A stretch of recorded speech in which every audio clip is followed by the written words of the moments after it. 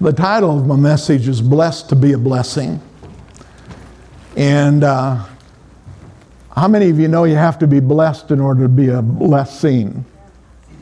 And part of being blessed is recognizing that we are.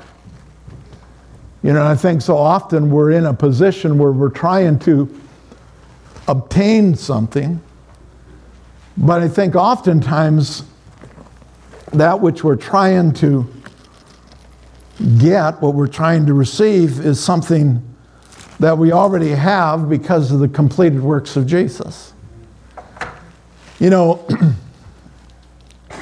there's a difference between the Old Testament Abrahamic covenant and the New Testament, or the New Covenant of grace. There's a difference between that old and that new, and it's in receiving the promises. You know, isn't it interesting that with Abraham, under the Abrahamic covenant,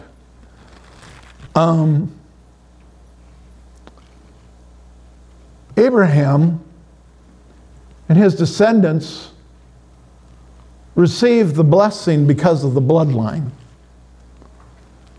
because they were ancestors of Abraham. You go back and again, if you read through the Bible as I do, you're reading through the book of Genesis right now, and if you're reading at the same pace that I am, you're getting to Abraham right now. But it's an interesting thing when you look at Abram, he wasn't a perfect individual. He messed up. You know, and if you read the reading I read today, you read how Abraham, because of fear, because they went to Egypt, he told Sarah's wife to not tell anybody that he is his wife, that she was his sister. He lied about it. And the reason he lied about it was because of fear. But you know, we look at Abraham and we see this blessed life. But he was blessed because of the promise, not because of something that he did. Now it's interesting, when we get to the New Covenant and the covenant of grace that we have with Jesus, once again, it isn't based upon anything that we do. It's based upon the bloodline in Christ Jesus. The bloodline that because we're in Him. And so that's what I want us to see today, is I want us to, first of all, recognize that Abraham was blessed because of the promise. Those that were of his family were blessed because of the promise. Remember what Jesus said about the woman with, I think it was the woman, it wasn't the one with the issue of blood. Which one was it? One of the women said, does she not deserve to receive her healing because she's a descendant of Abraham, daughter of Abraham? And so the promise came, the Abrahamic promise came because of Abraham, because of the promise that was given to him. Now, in the new covenant, we have a new promise. And that promise is through Jesus. And once again, it isn't because of what we do. It's because of what Jesus has done and because of the promise that's been given to us. And this is where it comes back to, we've got to recognize that we're blessed in order to be a blessing. You know, we're really here taking up space and sucking air for one reason, and that's to represent Christ. It's to represent Jesus. It's to be His witnesses here on the earth. And that isn't because we're all in a ministry position. It's because we're Christians, and because we're Christians, we're all called to the ministry. We're called to the ministry of reconciliation. And what that means is because we're blessed, we're able to reveal to others the blessing that is available to them, that they're able to walk in that same blessing that you and I walk in. But you know what? If I don't realize it, if I don't recognize, if I don't know that I'm blessed, how am I ever going to be a blessing to anybody else? And so if you've got your Bibles, go ahead and turn them to the book of Ephesians. The book of Ephesians in the 11th verse, second chapter, the 11th verse. You know, it's faith that marks the difference between the law and the new covenant of grace. We're not under the law any longer because we have grace. Under the law, you did what you did because you had to do it. Under grace, we do what we do because of the love of God, because of what Jesus has already done in our life. Realistically speaking, if an individual is under the law and they abide by a bunch of rules and regulations, us, being under Christ, being under the covenant of grace, basically we do the same thing. But we do it for a different reason. I don't do it because I have to, because I'm trying to earn something. I do it because of what I have, and I do it out of a manifestation of love for my Savior who gave his life for me. And so the motivation is totally different. Under the law, we did it because we had to. Under the new covenant, the covenant of grace, we do it out of faith. We do it because we believe that Jesus accomplished exactly what the Bible says that Jesus accomplished for each and every one of us. You know, some people would call me old school. And so if what I believe is old school and what they believe is new school, I hope I never get new. I want to stay old school. I want the gospel of Jesus Christ to remain simple. I want the gospel of Jesus Christ to remain central to my life.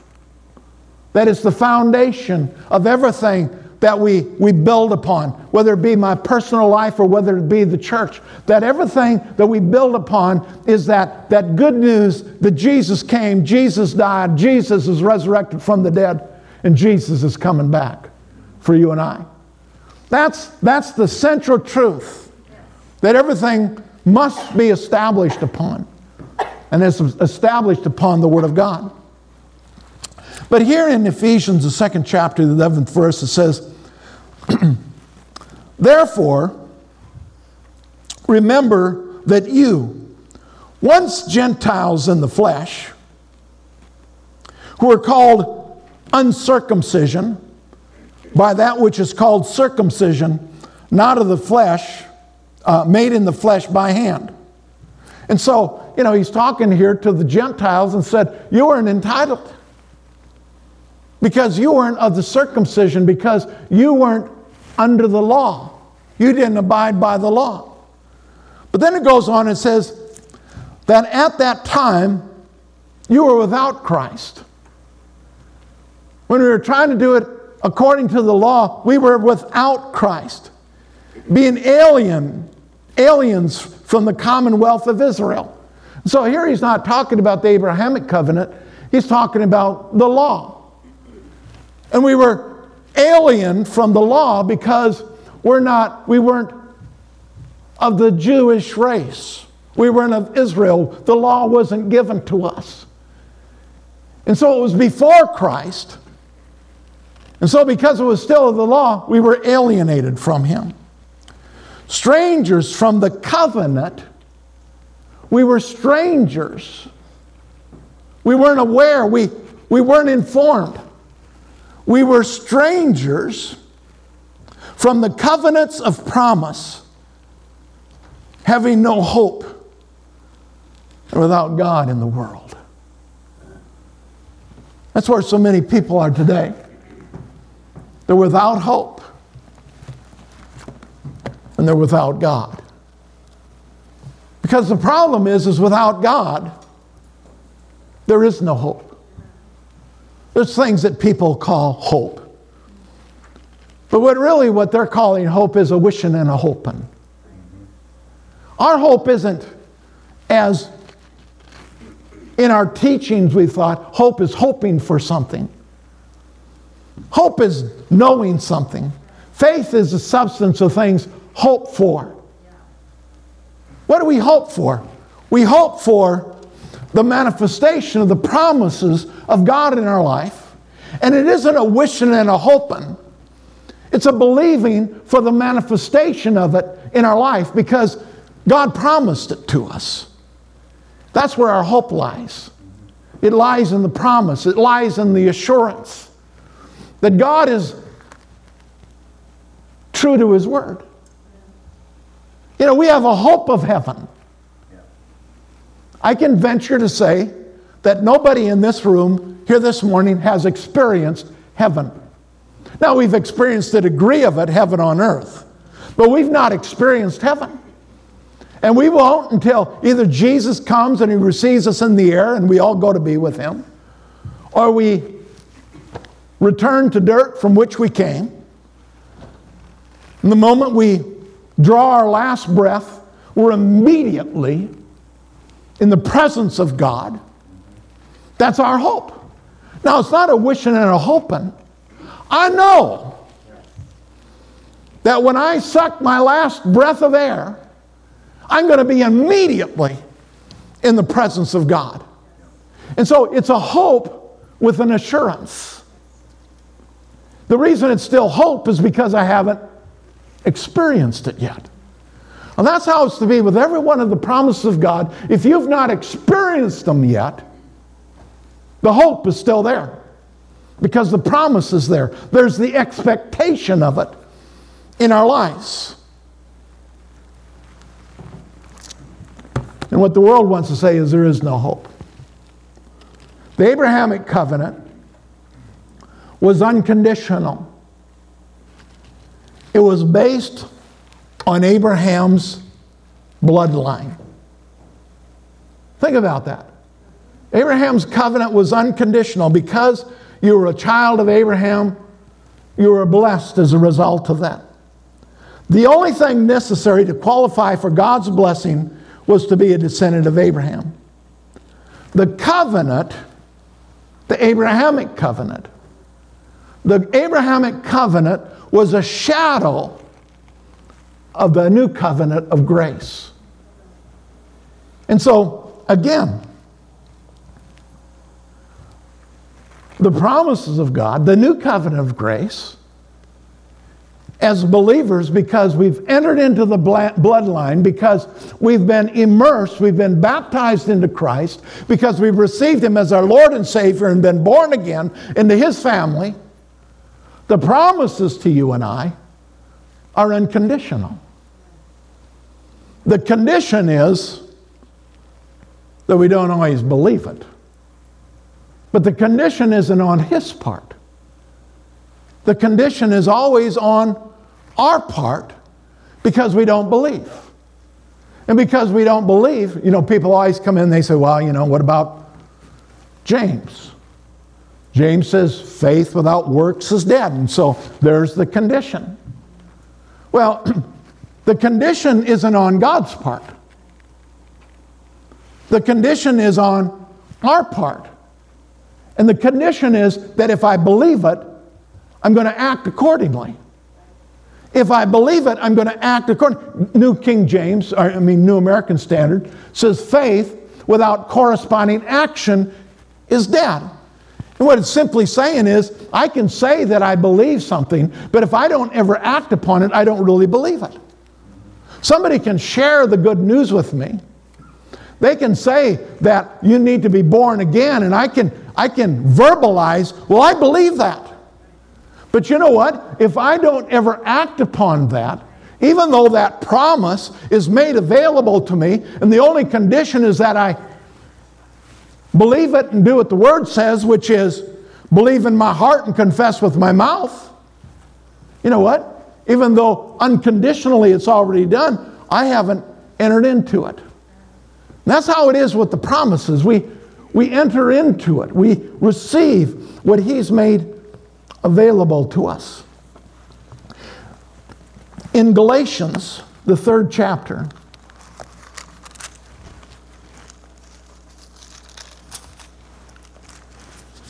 you know,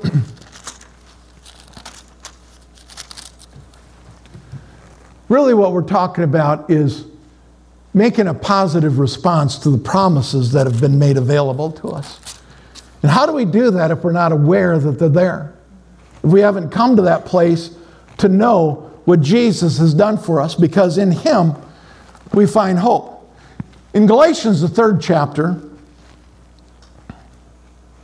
Galatians, the 3rd chapter, in the 13th verse, it says, Christ has redeemed us from the curse of the law. What's He redeemed us from? The curse. Christ has redeemed us from the curse of the law, having become a curse for us. In other words, He was our substitute. For it is written, curses everyone that hangs on the tree.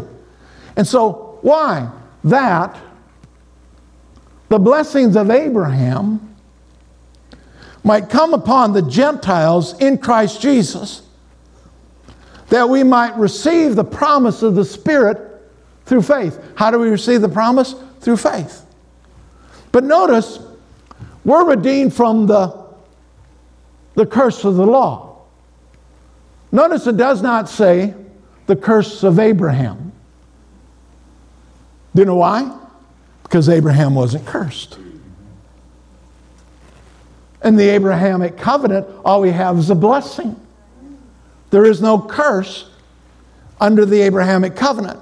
And so it says that we've been redeemed from the curse of the law. What's the curse of the law? Deuteronomy 28, beginning at the 15th verse, we read to the end, and you see what the curse is. It's sickness, it's disease, it's poverty. It's losing everything that's dear to you. That's the curse. That the blessings of Abraham might come upon you. The first 15 verses of Deuteronomy 28, we see what the blessings are. More than enough. Yes. Abundance. Yes. Every need be met. You know, I used to struggle with that. Because I'd read those first 15 verses, and all that it talked about was how we're the head and not the tail, we're above and not beneath, all this good stuff. But you know what? It didn't say anything about you being healed. Didn't say anything about relationships being restored. Didn't say anything about that in the first 15 verses. But then I began to realize something. All of those things are part of the curse. So if you remove the curse, and if sickness and disease is of the curse, if you remove the curse of sickness, what do you have left? Health. You remove poverty, what do you have left? All your needs being met. Amen. But the first 15 verses, what it's talking about is He wants to take you beyond that. Why? Because if all I have is my needs being met, I don't have enough to help you in your time of need. Amen. But if I have above and beyond, then in your time of need or somebody else's time of need, I have something to help them with. Isn't God miraculous? Oh, yeah. I mean, he's got it all figured out. Yeah. Guess what? Nothing has caught Him by surprise. The problem is we think we've got it figured out, and we think we've got it figured out our way. And all our way does is take it away from His way. Yeah. Take us away from His way. He knows what He's doing. The principles that He's given to us here in these scriptures, it's not just simply to fill up a bunch of pages. So that we might be aware of what He's done, what He's accomplished for each and every one of us. But then we read on in verse 16, still in Galatians, the 3rd chapter. In the 16th verse it says, now to Abraham and his seed. Now I want you to recognize something. It doesn't say seeds. It says seed. Singular. Now to Abraham and his seed were the promises made. To Abraham and his seed, not seeds, his seed, the promise was made. He does not say, and to seeds, as to many, but as to one, and to your seed, who is Christ. And so, in a sense, the bloodline of us being in Christ Jesus is a continuation of the bloodline of Abraham from the standpoint of the promises. Abraham's covenant was unconditional. God chose to bless Abraham.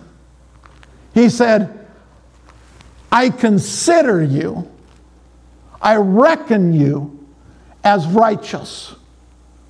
He wasn't righteous, but unconditional, with no conditions at all, in spite of the fact that he had lied, he had other things that he had done.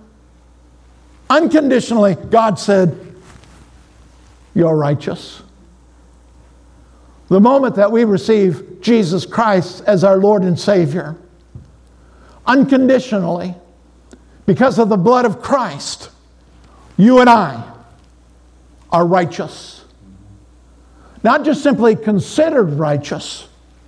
We become the righteousness of God in Christ Jesus. Why? Because of what Jesus did for us. And within that righteousness, that unconditional righteousness, you see, sometimes we get caught up and we think we're righteous because we've been good enough. Ain't gonna happen. Don't care how good you think you may be, you ain't good enough.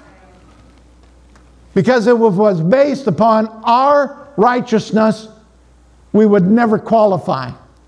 Because we would never be good enough if there were conditions, but it was unconditional. The moment that we received Jesus Christ as our Lord and Savior, that blood washed us, it cleansed us. It relieved us of all sin, unrighteousness, and we became the righteousness of God in Christ Jesus. And so, just as with Abraham, the Abrahamic covenant, it was unconditional, so it is with us. And this I say, that the law, people say, well, Abraham kept the law. He couldn't have. It wasn't given. Abraham was never under the law. The law was given long after Abraham was gone. Listen to this. It says it right here. And this I say, that the law, which was 430 years after, cannot annul the covenant that was confirmed before by God in Christ, that it should make the promise of no effect. In other words, the law could not make the promise of no effect. If we read all of Galatians, that's exactly what Paul is dealing with the church in Galatia about. He went to the church in Galatia, he preached the gospel of grace to them. They received the gospel of grace, Jew and Gentile alike.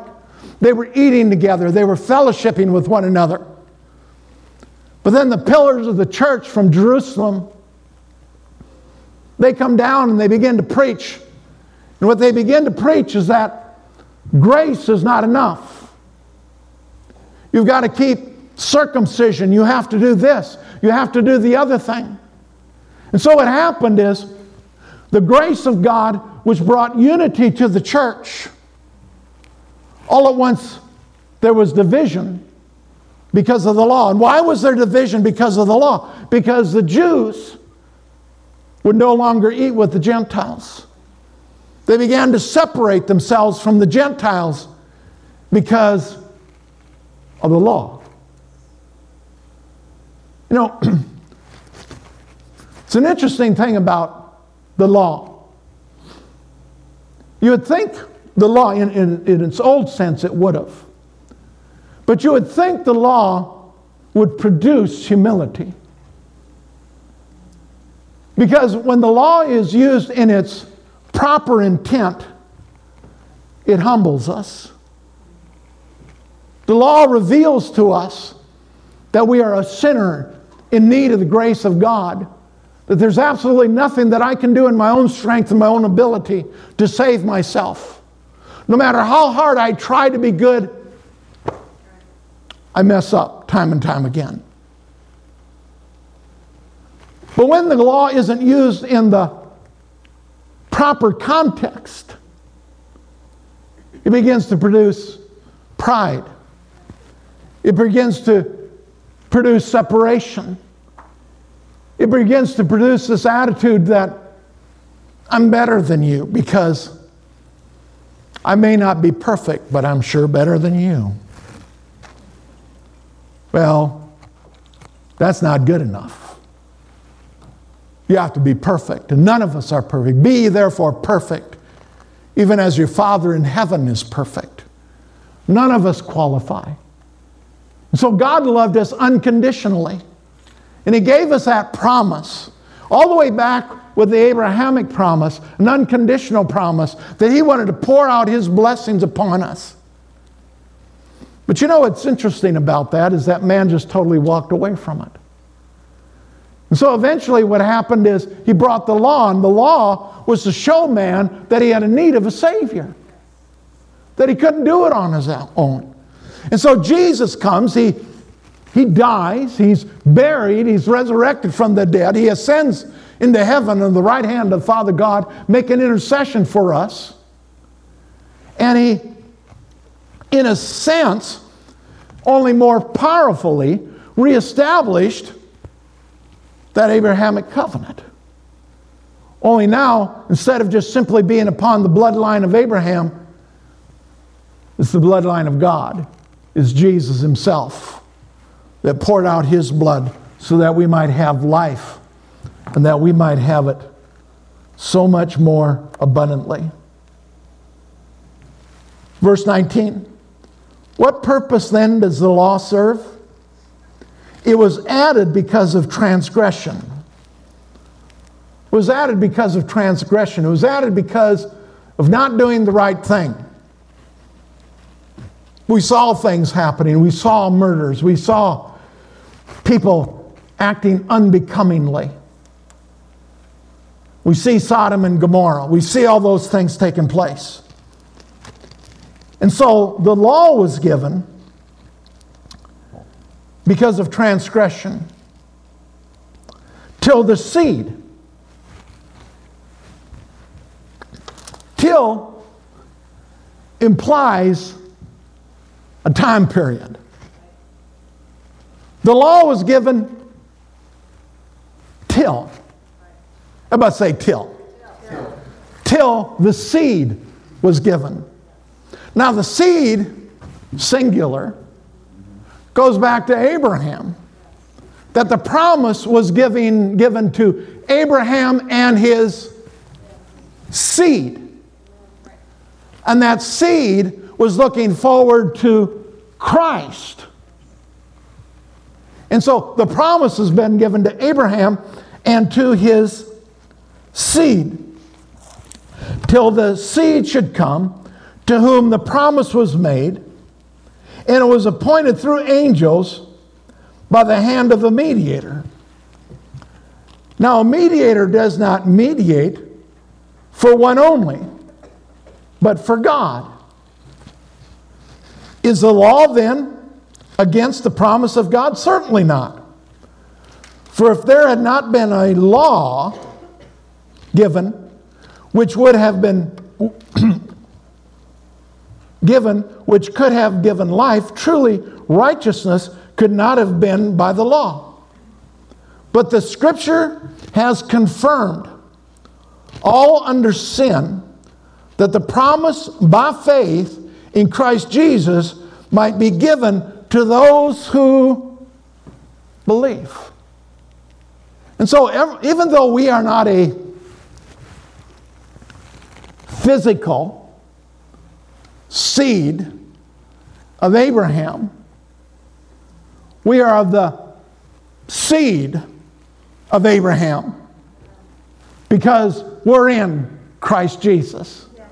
And because we're in Christ Jesus, the unconditional promise to Abraham, the unconditional promises that have been revealed to us through the new covenant, they belong to us because of Christ Jesus. Now, why is this so important? It's so important because if I don't know this, I can't walk in it. And if I can't know it and walk in it, I can't give it to you. I can't share it with somebody else. I can't reveal it to somebody else that this is what's available to you in Christ Jesus. You know, the Bible talks about having a form of godliness, but denying the power therein. And so we can talk about God, we can talk about spiritual things, but if I don't know what Jesus has done within my life, I deny the power therein, which can make a difference not only in my life, but in the life of everybody that I come in contact with. The seed. But the Scripture has confirmed all under sin, which is everybody, that the promise by faith in Christ Jesus might give to those who believe. Even though we were a sinner, we're not a sinner any longer because of what Jesus has done for us. Now I want you to hear this. This is Old Testament, but still applies to us today. Numbers 23:8 says, "How shall I curse whom God has not cursed?" You're not cursed of God. Remember when I was in Bible school, we had a young lady that was living with us, and one time when we were gone, the kids were home, and she and her boyfriend were supposed to be watching the kids, and anyway, some stuff went on that I didn't approve of, and so I banned her boyfriend from our house. You know, and so he could come and pick her up and go. I didn't have authority over that. I just had authority over my house. I said, "You're not coming here anymore. Bye-bye, Charlie." And so, I mean, when I informed him of that, he was real mature and spun out of my driveway and shot gravel all over the place. But anyway, at that time, I had a 63 Corvair. Some of the young ones looking around thinking, what in the world is a 60? It was a hot car. No, it wasn't. Had the engine in the back, and it was just anyway, I had a 63 Corvair. And didn't have a gas gauge. And so, you know, in some of those older cars, what they did, they didn't have a gas gauge, but they had an auxiliary tank. So you're supposed to be able to just flip the switch. And well, my auxiliary tank didn't work. And so I just had the gas gauge. And so I'd gone to church one Sunday, and on the way home, I ran out of gas. And so I had to pull over to the side of the road, and this guy that I'd banned from my house drove by, and he had this huge smile on his face, and he had told somebody that, you know, the reason that happened was, you know, I spoke a curse over Pastor Dave. You know, I heard that, and I just started to laugh, because I thought, you can't curse what God has already blessed. It's an absolute impossibility. Let me tell you something. You can't be cursed. The only way any curse can come upon your life is if you receive it. And the only way that you'll receive it is because you don't know that you've been already blessed. And so I heard that and I literally laughed out loud. I thought, I don't think you could curse a fly. There's so much power in his life. But I laughed about it because you can't curse what God has already blessed. You're blessed. Amen. You're blessed. Yes. You need to recognize that you're blessed. And that stuff that's coming against you that appears to be a curse, you need to rise up and say, no! In Jesus' name. I am redeemed from that. But you know what? Ignorance will get you in a lot of trouble. I can remember when Pastor Becky and I first started to hear about the curses and stuff out there, and Nicole had this horrible cough. Every night she'd cough, and we're laying in bed and we're just convinced it's the devil. It's a curse. And so we went into the bedroom and don't be as stupid as I was, okay? Before you do some of this stuff, come and talk to me and I'll try to cast the stupidity out of you so you don't do what I did.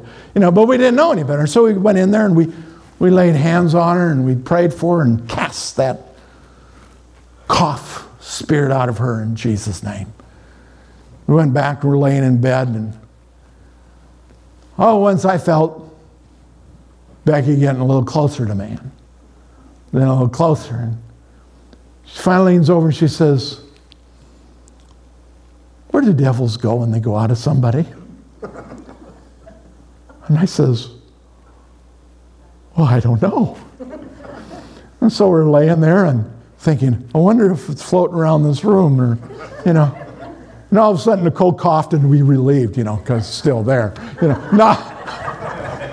But see, we're ignorant. You can't curse what God has already blessed. And so the enemy wants to lie to you. He wants to tell you you've got a curse in your life. You've got a generational curse in your life. And I believe there is such a thing. It's known as a familiar spirit. But you know what? If that thing tries to manifest in your life, it's deceiving you, you take authority over it in Jesus' name. Amen. You don't deal with, you don't put up with that stuff. Yes. There's so much stuff that we put up with. And oftentimes we do it out of ignorance. Because we don't know what Jesus has truly done for each and every one of us. Well, we need to know. Isaiah 54:17, it says, no weapon. Everybody say no weapon. No weapon. I assume when it says no weapon, it means there is not a weapon. No weapon formed against you shall prosper. Every tongue raised against you in judgment shall be condemned. This is the heritage of the servants of the Lord, and their righteousness is from me, says the Lord. And so we are servants of the Lord. Our righteousness comes from Him. It isn't based on our abilities, our actions. Reading on in Galatians 3, verse 23. But before faith came, we were kept under guard by the law. The law had to be given. Because without it, people are completely out of control. We get irritated with the laws of the land. But could you imagine what our land would be like if there were no laws? I mean, there's enough stuff going on. But if there were no barriers, if there were no boundaries. And so it says, but before faith came, we were kept under guard by the law, kept in check, kept for the faith which would afterwards be revealed. Therefore, the law, hear this, and I don't understand why people don't hear this. Therefore, the law was our tutor to bring us to Christ, that we might be justified by faith. But after faith has come, we're no longer under a tutor. For you are all sons of God through faith in Christ Jesus. For as many of you as were baptized into Christ, and this isn't talking about water baptism, this is talking about the moment that you're born again, you're immersed into Christ. And so, for as many of you as were baptized into Christ have put on Christ. We have any that have been baptized into Christ here this morning. I'm one of those. Therefore, there is neither Jew nor Greek. There is neither slave nor free. There is neither male nor female. For you are all one in Christ Jesus. And if you are Christ's, then you are Abraham's seed and heir according to the promise. Every one of us. Doesn't matter what your heritage is. Doesn't matter what race we are. Doesn't matter what sex we are. We are one in Christ Jesus. As my grandfather said, doesn't matter what title is over the door, as long as you're preaching Christ and He crucified. So it doesn't matter what division we're a part of. We're in Christ Jesus, and we are His. Believing God's promises empower us to succeed and prosper in everything we do. Genesis, the 12th chapter, first through the third verse, it says, Now the Lord has said to Abram, this is before he became Abraham, get out of your country, from your family, and from your father's house, to a land that I will show you. And I will make you a great nation. I will bless you and make your name great, and you shall be a blessing. That's where my title came from. He said, Abraham, I am going to bless you. And as a result of me blessing you, you will be a blessing. Sons of God, He has blessed you. And as a result of His blessing upon your life, you are now equipped, empowered to be a blessing. I will bless you and make your name great, and you shall be a blessing. I will bless those who bless you. I will curse those who curse you. And in you, all the families of the earth shall be blessed. In you, speaking of Abraham, speaking of the seed, in us, all the families of the earth shall be blessed. Blessed there, in its context, is to empower, to succeed, and prosper. Because God's blessing is upon you. You are empowered to succeed and prosper. In every area of your life, we immediately hear that and we think of money. It's talking about every area of your life. You are empowered to be successful and to prosper. The word curse there, in its context, means to empowered to fail. Some of you have spoken that over yourself. I don't know why it is, I just can't succeed in everything that I do. Everything that I do, I just falls apart. I don't know what it is. You've allowed the enemy to be empowered to bring curse into your life. It's not God's will. It's not God's plan. Because what He brought into your life is blessing. Empowered you to be successful and prosper. And so we need to refocus. We need to rethink. We need to change our confession and begin to declare who we are in Christ Jesus. In Ephesians 1:3, you're all familiar with this. Blessed be the God and Father of our Lord Jesus Christ, who has, past tense, blessed us with every spiritual blessing in heavenly places. Every blessing is upon your life in Christ Jesus. And we need to come to the place where we recognize this because we've been born again. Psalms 115, verse 8. I'm going to read verse 8 through verse 15. It says, those who make them are like them. So is everyone who trusts in them. O Israel, trust in the Lord. He is their help and their shield. O house of Abram, or of Aaron, trust in the Lord. He is their help and their shield. You who fear the Lord, trust in the Lord. He is their help and their shield. The Lord has been mindful of us. He will bless us. He will bless the house of Israel. He will bless the house of Aaron.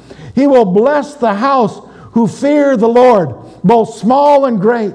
May the Lord give you increase more and more, you and your children. May you be blessed by the Lord who made heaven and earth. What's all that saying? The Lord blesses you. He empowers you. And that blessing not only empowers us to succeed, there's a protection that we experience when we're in Him.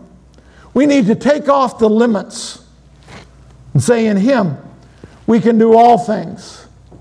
Religion teaches oftentimes that lack and insufficiency is a sign of humility. No, it just simply means you don't have enough. Humility has nothing to do with it.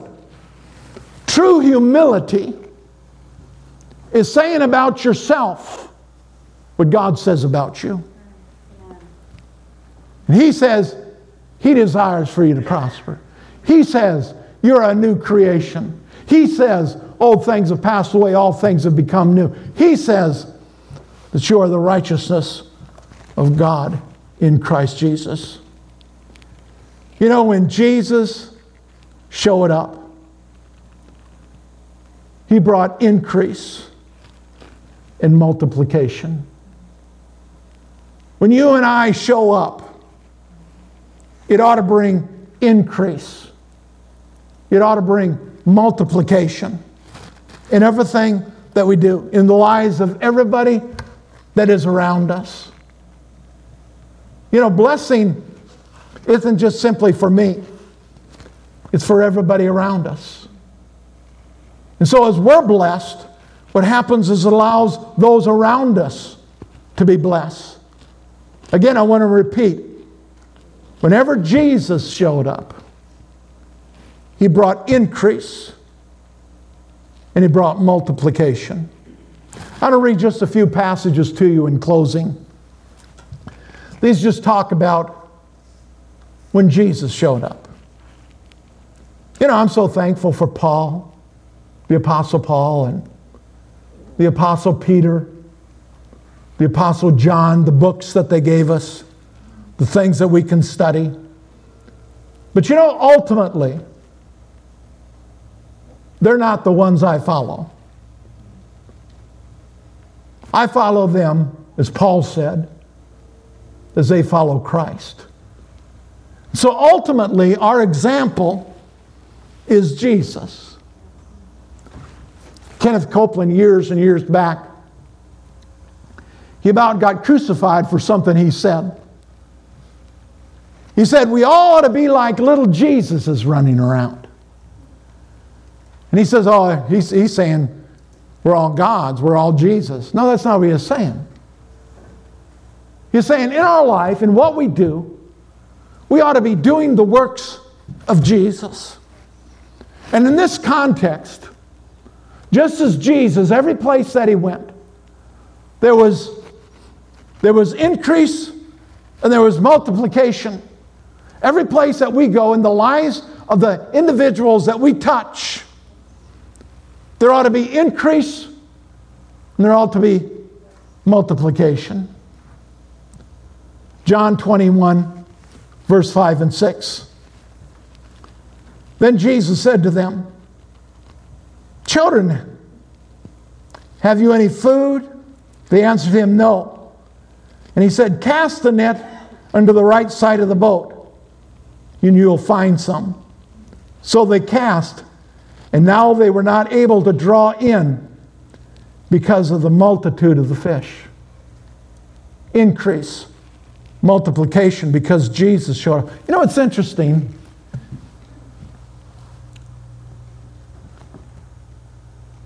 Jesus,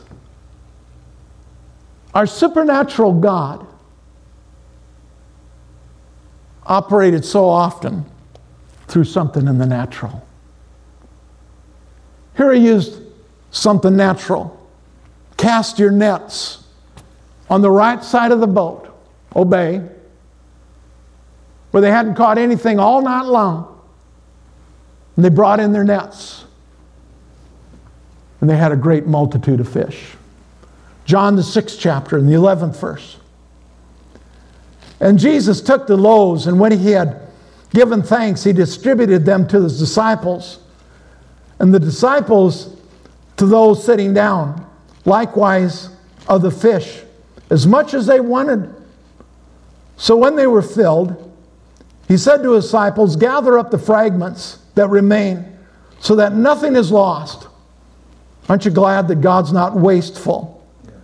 Therefore they gathered them up, and He filled 12 baskets with the fragments of the 5 barley loaves which were left over by those who had eaten.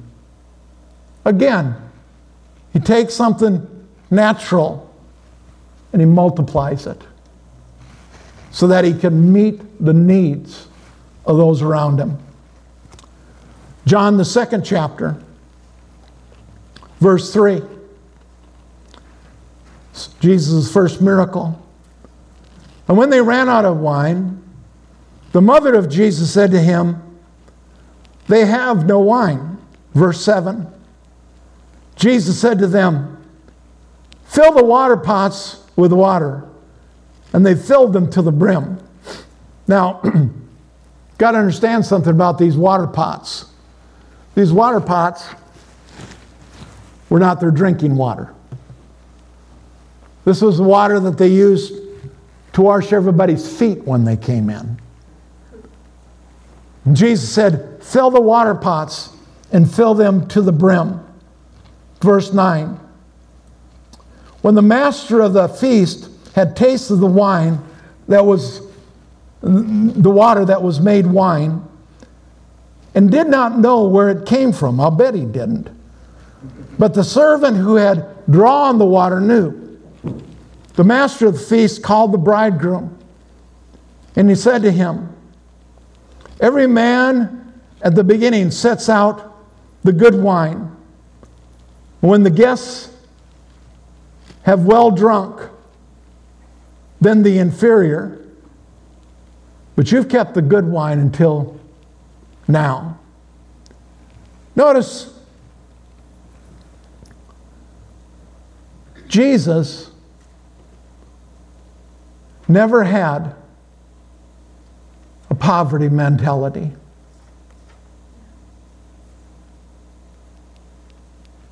I think oftentimes in the church we have a poverty mentality, especially when it comes to our giving. Because after it's old and wore out and I don't want it anymore, then I'll give it to somebody rather than take them out and buy them something new. Jesus gave better than what they had had. And then finally, Matthew, the 17th chapter, and the 27th verse. Nevertheless, lest we offend them, talking about paying their temple tax, go to the sea, cast in a hook, and take the fish that comes up first. And when you have opened its mouth, you will find a piece of money. Take that and give it to them for you and for me. Isn't it interesting that Jesus never neglected his responsibilities and obligations? He never did as the religious people did and said, well, I'd take care of mom and dad, but, we gave all our money to the church. They used a religious experience or a religious excuse to not do what was expected and required of them. Our God has brought blessing into our lives so that we could fulfill our responsibilities.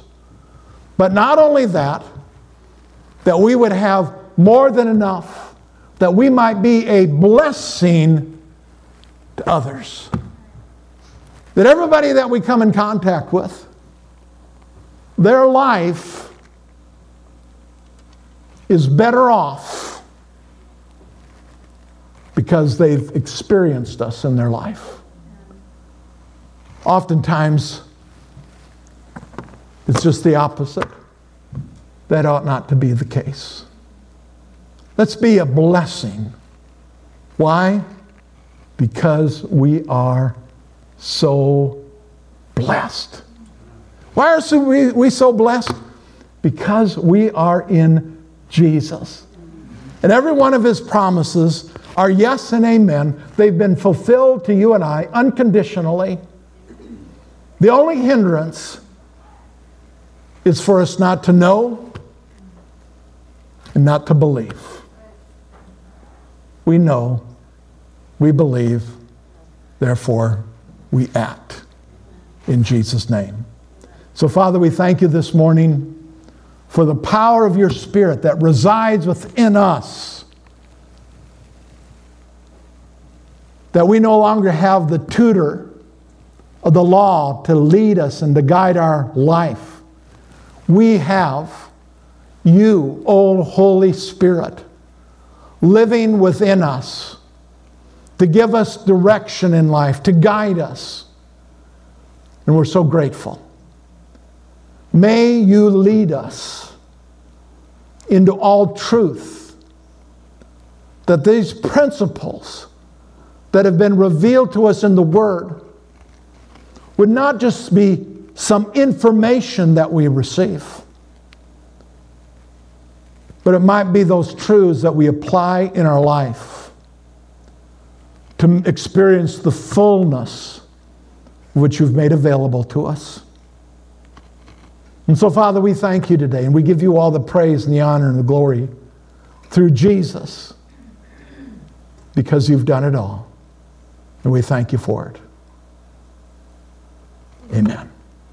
So as you go in his peace, his strength, his love. Go in the name of the Father, the Son, and the Holy Spirit, in the magnificent name of Jesus. Amen. Give somebody a hug. Let them know you love them.